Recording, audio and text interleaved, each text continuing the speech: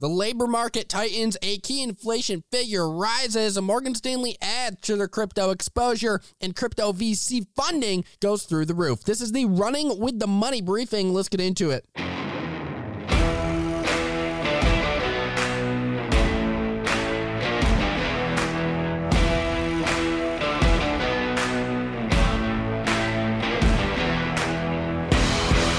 What is up? And we are back. I'm your host, Luke Dene, and welcome to the Running with the Money briefing. We're going to get over the biggest headlines of the day in quick order. So where in the world are the markets at today as we speak? Well, Dow Jones, that's up. Or actually, should I say down 47 points. The NASDAQ's up 31 points, and the S&P 500 is up 4 points today after a few days of selling, at least in the world of the NASDAQ. You've seen QQQ absolutely moving to the downside over the past few days this week, and well, today it's attempting the rebound, people.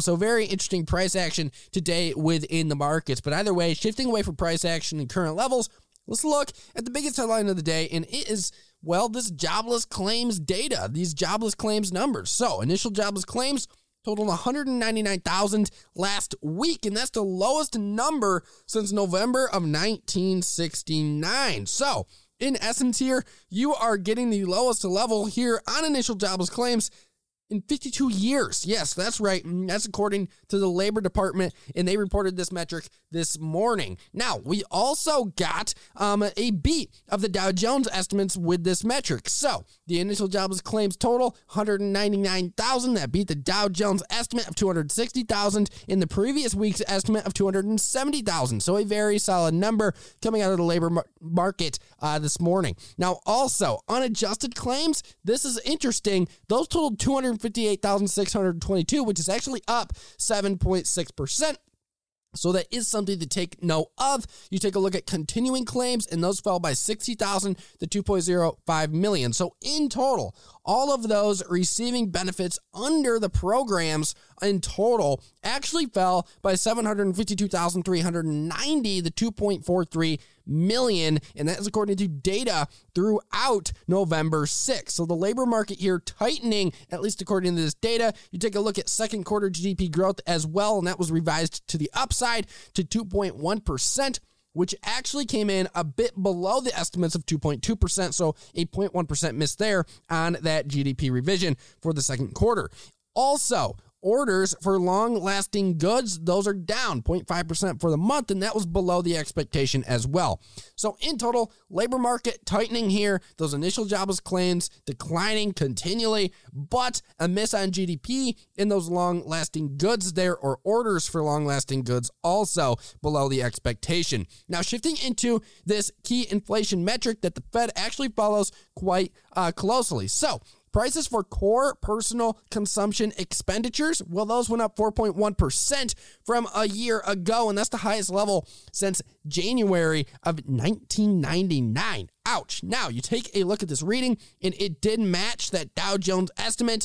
Also, this metric here excludes food and energy, but if you include food and energy, the PCE index actually rose 5%, and that's the fastest gain since November of 1990. So inflation continues to surge across the country here. Now, you also take a look at what prices did and how the consumer spent, and consumers actually spent 1.3% more for the month. Very interesting. So you take a look at how the consumer acted, and along with the surge in these prices was an increase in consumer spending that rose 1.3% throughout the month, and it's higher than the 1% estimate. So here you have the consumer spending beating the expectation, the inflation spending, or not the inflation spending, but the inflation metric coming in hot as well. Now you take a look at the biggest analyst calls of the day, and what do we see? We see JP Morgan downgrading Gap to neutral from overweight. Yesterday we talked about those Gap earnings pretty much under impressing all the investors across the board,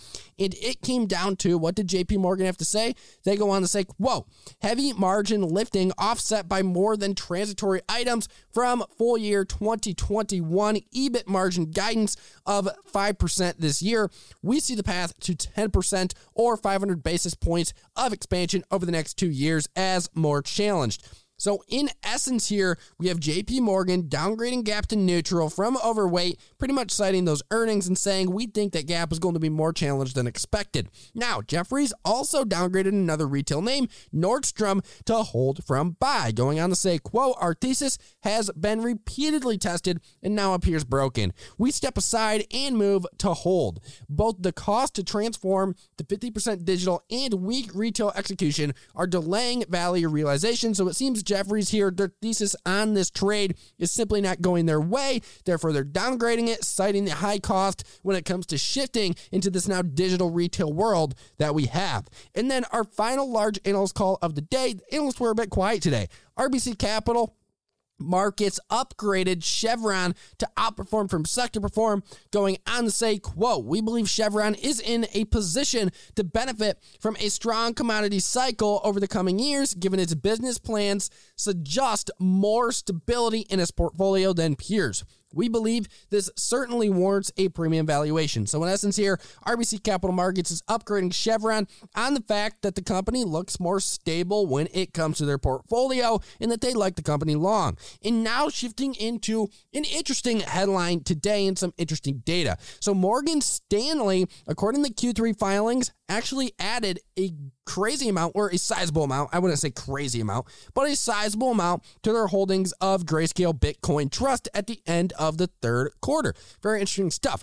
So at the end of Q3, the Morgan Stanley Institutional Funds growth portfolio held 3,642,118 shares of GBTC. Now you take a look here, and they bought millions of dollars in additional shares of the Grayscale Bitcoin Trust throughout the third quarter. In fact, according to sources, worth over $120 million at today's prices. So they added over $120 million at today's prices throughout the third quarter to their GBTC holdings. Now you take a look here at what each fund held, and the Morgan Stanley Insight Fund reported having 1,520,549 shares of GBTC as of the end of September 30th. You take a look at what it held previously, and according to filings as of June 30th, then it held 928,051 shares of GBTC. So they definitely increased their holdings within that fund. You take a look at the Morgan Stanley Institutional Funds growth portfolio,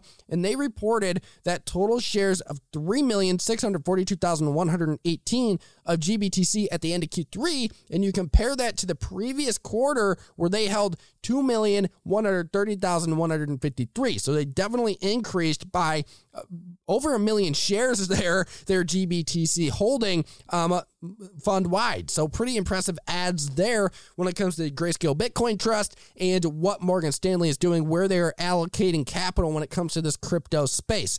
Now, you also take a look at crypto VC funding, and that is continuing. So a very interesting headline out of Blockworks. Now, real quick on Blockworks, I think they're definitely an excellent source if you're looking to get some crypto news and get your update on the crypto world, the metaverse, DeFi, whatever it is. Blockworks has it for you in that area. So they recently released an article on crypto VC funding, noting that just in this month alone, over $3 billion in venture capital funding has occurred, and that's a pretty impressive metric. In fact, throughout the first 9 months of 2021, crypto startups raised more than $15 billion in venture funding, and we've been highlighting throughout the past few weeks these continued VC deals in the crypto space. And you take a look at some of these deals, for instance, Gemini securing that $400 million at a $7 billion valuation. That was pretty sizable. Or the largest fund, $2.5 billion being launched throughout the month, over $500 million invested in mining and infrastructure. I mean, there is some sizable stuff coming out of this crypto space, especially in the VC world, the venture capital world. And it's definitely something to pay attention to, because what we all know is where the big money goes, typically there's money to be made, and the big money, or a lot of big money, is going into this crypto space, this crypto industry, and it's definitely something to pay attention to. So I figured I'd bring it up. In the first 9 months of 2021, over $15 billion in venture funding raised, and just in the past month, $3 billion. Very impressive metrics coming out of space. Either way, that is the conclusion of today's show. Wasn't our longest one by any means. Not many headlines today, but it is a holiday week.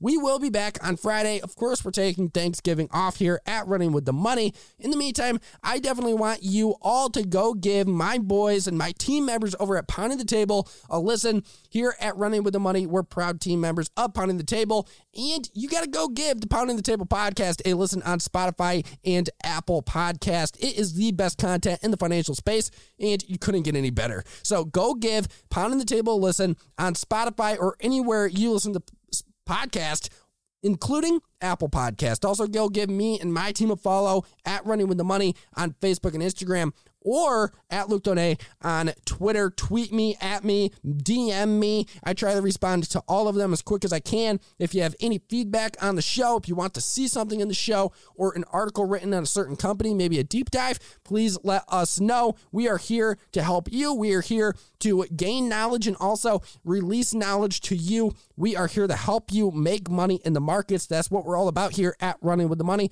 Thank you for listening. Eat, Sleep, Profit, Trade On, and I will see you on Friday.